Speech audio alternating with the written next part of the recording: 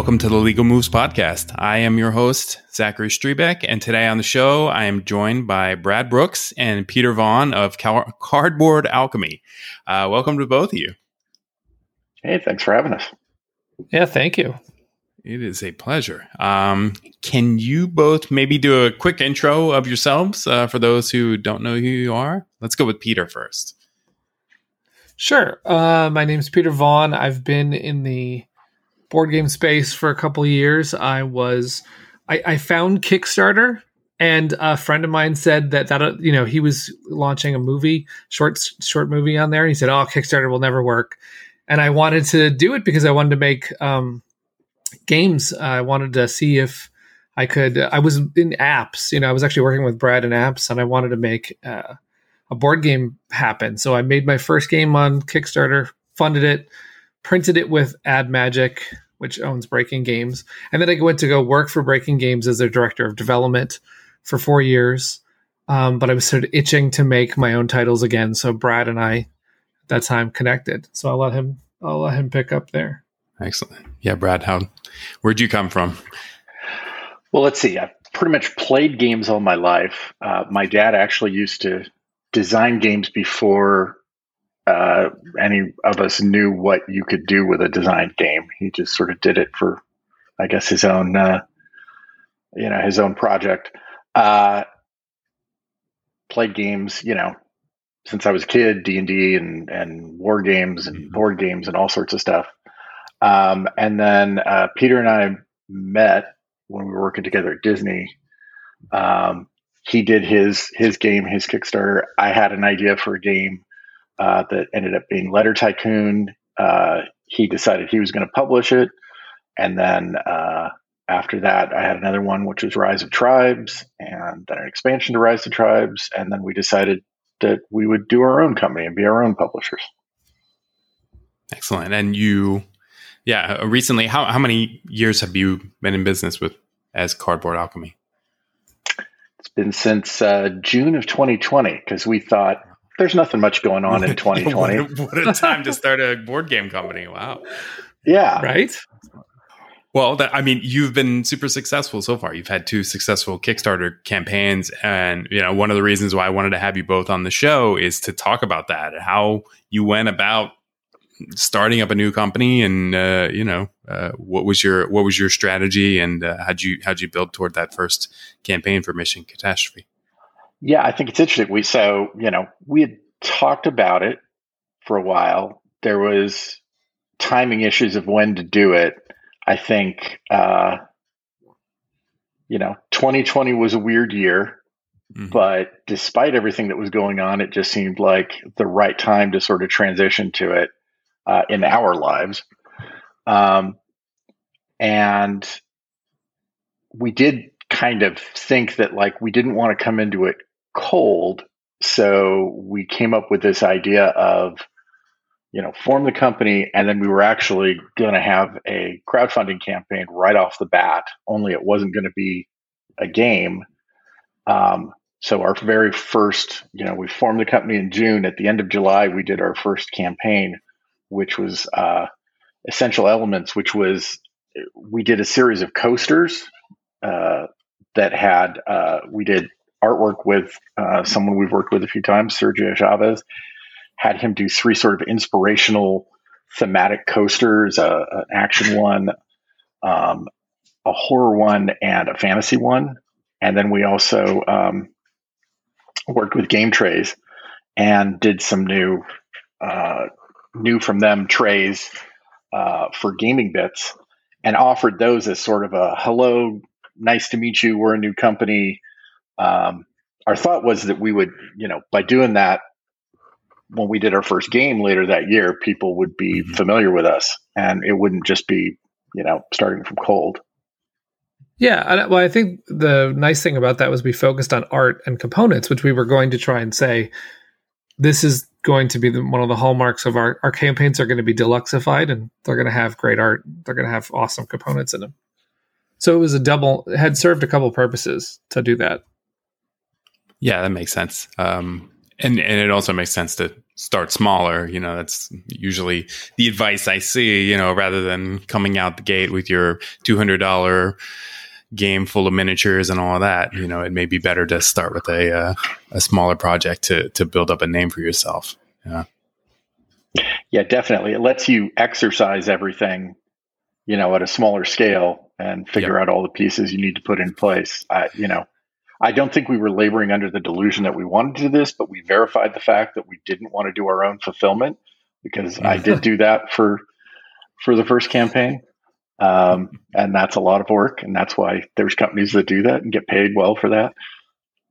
Yeah, absolutely. Speaking of paying companies, did you, when you were doing any of your Kickstarters, have you ever engaged any third parties for marketing or any of that kind of work to help you build up your audience first?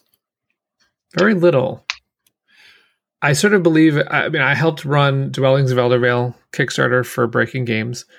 And I studied a lot of the Kickstarters that, I've been running this like Flamecraft, which was our last Kickstarter, which was my 8th. I really love the community aspect of it. And I really love reaching out to the community and building that. So I actually believe mostly in organic build before the Kickstarter. I believe in sharing it at cons, sharing it with the right reviewers, and just sort of like getting the buzz going. And as a result, I don't tend to lean on the marketing side, which is good because I actually don't understand enough of Facebook marketing. I don't get some of the techniques. I don't see them working as well as what I find to be sort of a, building from the ground up this audience that can't wait to come over. Mm-hmm. Just a personal style. But that being said, we did use a little bit on Flamecraft because we felt like we owed it to the community that was building up to make sure that a lot of people saw it, because we felt like we had something. Yeah, I think it's it was almost ironic in that we had a positive response going into it, and we knew that we had some momentum behind it. And so that sort of justified spending more money and trying more things in order to build on that momentum, as opposed to coming in, to the crowdfunding date and thinking that you didn't have much of any momentum and sort of, panic spending to try and make it happen. Right. That makes sense. Yeah. Speaking more toward the organic buildup of a community, for a lot of first time Kickstarter companies, right? They got their first game and they don't really have a name behind themselves. How would you approach starting to build that organic community and excitement about your game? The main ways I would do it is by, when I started my first company, what I would do is reach out to other Kickstarter creators and try and talk to them. Actually, Brad and I were we founded something called the League of Game Makers back in 2013, which was this small group of authors with 20 of us that had, like, some of us were beginning designers, some of us were beginning publishers, and we connected. So I would ask, I remember Chris Strain, who had launched a Kickstarter before me, for Asking for Troubles. I just wrote to Chris and said, well, how did you do this? How did you figure that out? Just because I then knew Chris, I was able to sort of talk to his connections or see him on a Facebook group. And then just from there, I feel like if you don't have a community, you have to build one. You have to go to meetup groups. You have to, like in Los Angeles, we host a meetup group that has like 1,000 and some members. And that's how I sometimes invite other publishers to come and say, hey, listen, I'll give you a table and you can connect. You have to go out there. And, Aldo Giazzi, who I met in the industry, would say convention. You do have to kind of just put the time in. If you don't know anyone, it's a perfect time to, go and figure out, the things you don't know. One time before we done miniatures ever, I went to go seek out every company that I saw doing miniatures. I was like, how did you do? What is this? How do I? So you have to do that, Yeah. And then you'll find out the community is actually pretty small and they're very giving and they want to talk to, they really are helpful. Right. I think there's it's kind of a duh thing, but like, you need to have a product that people are going to respond to, right? if you've got something that isn't appealing, it doesn't matter how much you plaster yourself around. It's not going to do you any good. So, clearly you have to do the work ahead of time to try and, make sure that you're producing something that's really going to be appealing to people. Yeah. And I mean, you can see the difference between our first game and second game. We just really struck on something that just really captured people's attention right from the bat with Flamecraft. I think that's interesting. And one of the reasons I think for Kickstarter, I don't know, maybe to exist or to be a useful tool in the beginning was to gauge that interest. Like, are people interested in this thing enough to put money into it so that I can then make it? And now it's almost the pre-Kickstarter is right, even exactly. more of that, right?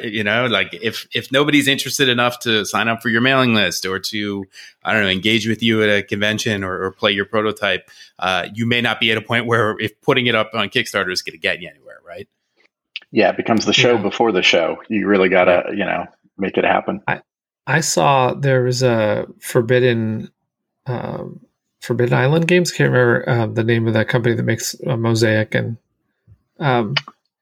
Glenn Drover's company, Forbidden Island. I can't remember. Forbidden something.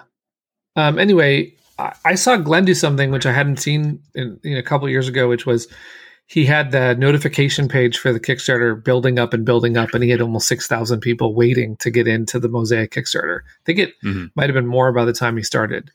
And I was like, oh, wow, you have an audience waiting to jump in. So, that whole thing about, yes, you used to use Kickstarter to say, I have an idea. Do you think I should spend money on art? Should I do it? And now it's definitely like, we're going to launch this thing and it's already, we've done quite a bit. I hope it works. But I saw him build up this audience and I kind of talked to him. I said, oh, look at that. A bunch of people are at the door. That's another way to go. So that's actually, I paid a lot more attention to that for Flamecraft. I was trying to make sure people were at the door before we went live. Yeah, absolutely. And especially with, needing a certain amount of funding on the first day and, in order to get the momentum, having those people on day one ready to go in, I think is super important these days, right? Yeah, I think another thing is we're very much focused on the crowdfunding aspect to it. I mean, for Flamecraft, we're partnering with Lucky Duck Games to do the retail side of things. Mm-hmm. So we're really focused on making that crowdfunding event an event and being as big as possible and having people enjoy it as much as possible, the entire thing. And so leading into that, we started doing puzzles on Mission Catastrophe, and then we followed it and did it on Flamecraft as well. And I think, giving people that way to engage and participate and have some fun leading up to it and really kind of bring them in and just carrying that fun all the way through it so that people stay engaged was super valuable. Yeah, it all speaks to fostering the community and engaging the community and community. That's the crowd in the crowdfunding. So I guess that should be your focus, right? Yeah, there was I used to talk to Richard Bliss a lot, and he would see people fail, and he would say, you if you're running a crowdfunding campaign, you don't have a funding problem, you have a crowd problem. I mean, yep. Funding is not the hard part. It's the making sure that you a lot of people would think you go to Kickstarter and the crowd's already there, but you do have to bring them to some degree. I mean, to some degree it's there, which is what it's a great platform, but you do have to reach out and bring them in. They are not going to do the work for you. It's kind of amazing how it's changed. I mean, I know there are companies that are, and bless them for doing games without crowdfunding, but I just don't know how they get the word out. I know that it must be through the large retail, backbone, where there's retailers ready to order from known companies and through magazines that cover games. But I honestly don't see enough of it. I don't see how you get your game discovered the same way. So. Yeah, I think it's just a question of having a built-in audience that you have, whether it's through social media or through a mailing list or something like that, some direct connection with. So you're doing that direct-to-consumer announcement or what have you, like Stonemaier Games does, right? I mean, he can reach out. And yeah, Stonemeyer's a great example. I know he started on crowdfunding, but he has his newsletter is so strong. The people anticipating products before they're out. I mean, he does a really good job of, back when we were at Disney, I remember if there was a new movie, it was working backwards a year to talk about that movie.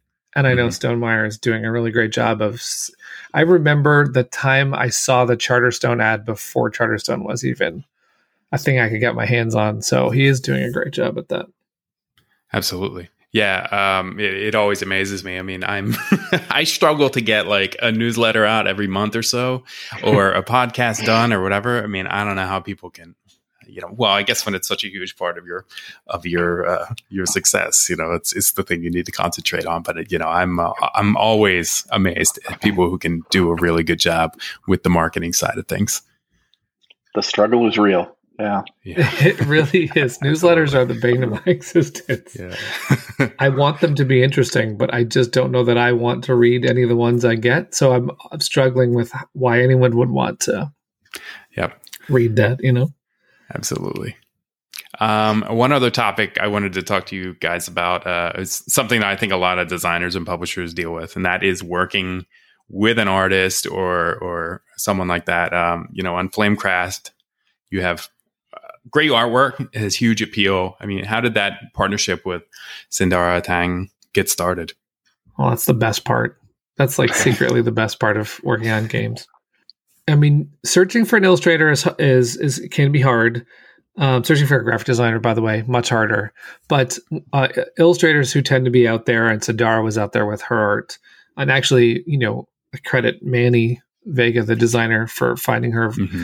Because he was following her for quite a long time.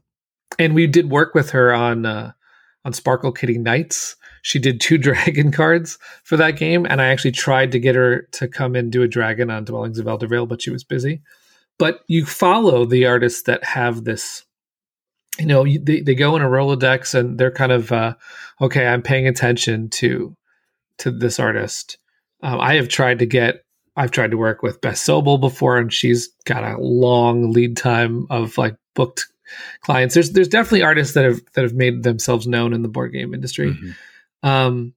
So then when those are booked, it's been trying to find other gems, people who aren't known yet, or are known for something else, but not necessarily known for doing a board game. Like I think Sergio Chavez he's amazing. Right. Best kept.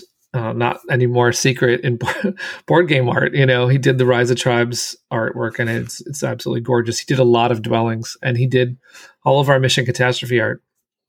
And we've partnered with him again for Andromeda's Edge, so we really do like his style.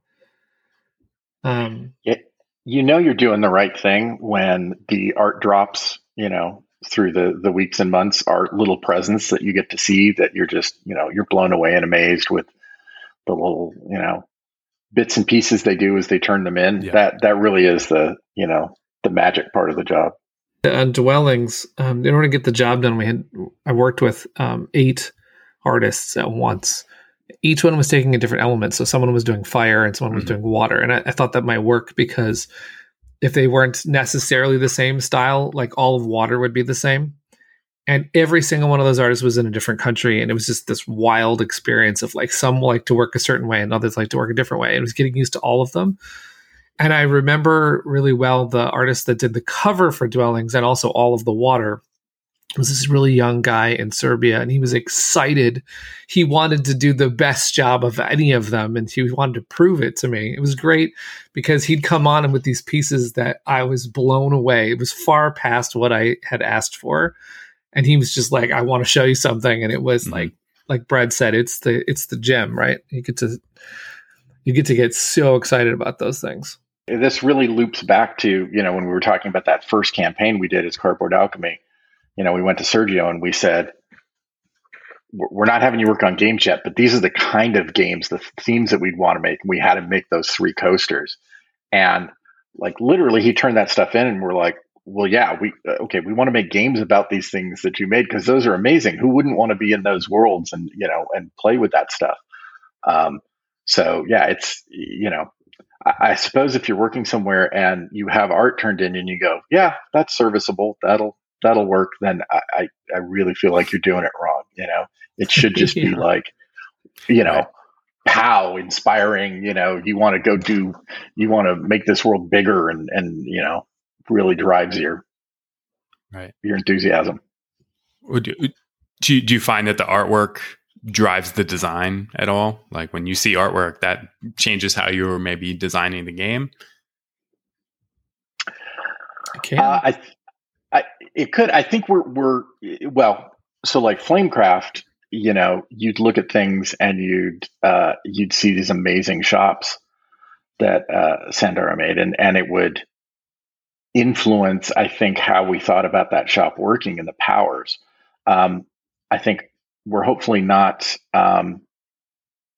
so fanboy that we would like completely break the design and go off, Right. in some other territory. But yeah, it definitely, when you're trying to build a world, that's definitely part of it, to go like, oh, I didn't even think of that way. That would be so cool if we could tie that in mechanically and reflect that. Yeah, I think to give an artist some freedom is key. I think a lot of times Sergio in particular wants to feel like he has a say. So if we're directing and we're so hard on it, then I think he'll just turn in the minimum. But if he gets to kind of play and go, what do you think about this idea? So when we were doing that same thing with Sandara, sometimes Manny would have a shop idea. We'd go back to Sandara and she'd interpret it different than we all had thought. Like there was a candle shop and she went completely different on the way she wanted to take that candle shop on, which then it made us all think, oh yeah, forget our idea. This is the candle shop. So yeah, they can really feel when they feel empowered to be part of it, then you get the best results. All right. And then before we wrap this up, do you have any advice for, I don't know, maybe someone that's new into the Kickstarter game? Let's go with you, maybe one at a time. How about Peter? You got any advice for first timers that you haven't already talked about? Sure. I mean, if you're looking at, well, the biggest question I got at Breaking Games when people would submit games was, I don't know if I should be, because Breaking Games did take on designs where someone had already launched a Kickstarter, and a lot of people would ask, I don't know if I want to self-publish. I don't know if I want to design. Make sure if you're going to get into Kickstarter, you realize you are now a publisher. More than anything, you have to do all the parts. I think a lot of people just didn't really realize that. And for me, myself, when I decided to publish Brad's game, Letter Tycoon, I had to kiss all of my designs goodbye because I haven't had time to work on a design since then. I'm fully focused on bringing other people's products to life now. And there's another whole element of Kickstarter. It looks easy. It looks like it's the easy, road, but it's actually quite a bit of work, and a lot of them fail because you don't do all the parts right. Or then even when you do the parts right, you have to deal with shipping and VAT and all sorts of non-fun parts. So the biggest thing to consider, I think, is if it's really what you want. After you figure that out, if it is what you want, then you need to go to work studying from the people who've done it before. The Stonemaier, actually, Jamie's got great blogs on how to do it. Mm-hmm. So you need to read that all process up. Yeah, the whole process is out there. Like I said, it's a small industry, really. Yep. And Brad? Yeah, I think Peter hit most of the good points. You clearly just know what you're getting into. Don't, we're long past the days of putting something random up on crowdfunding and having a whole bunch of people, back it just because it's there. Not saying that you shouldn't try something different. Different's always great and everything, but just really do your homework and understand what's worked, what hasn't worked, why, what the best practices are. If you're going to deviate from the best practices, just have done your research and really understand why and do the work. Excellent. Do the work. Do the work, I think, is the big takeaway for any of this. All right. Well, that's all we've got for this episode. Thank you both for coming on the show, Peter and Brad. Thank you. Where on the internet can people find you guys? Cardboardalchemy.com. That's a website. We've got we're on Facebook. You can come check out our Flamecraft Facebook group. Or Twitter, CB Alchemy. YouTube, you can see Peter talking about Flamecraft stuff behind the scenes, and see other videos of other Mission Catastrophe stuff and things like that. That's all that tough marketing stuff, making YouTube videos and all that stuff. I don't know how you do it. I'm impressed. Yeah, that's tough to do. But if you also find any of those channels, you might see us drop our Discord link from time to time, so you can come by and say hello over there as well. All right, excellent.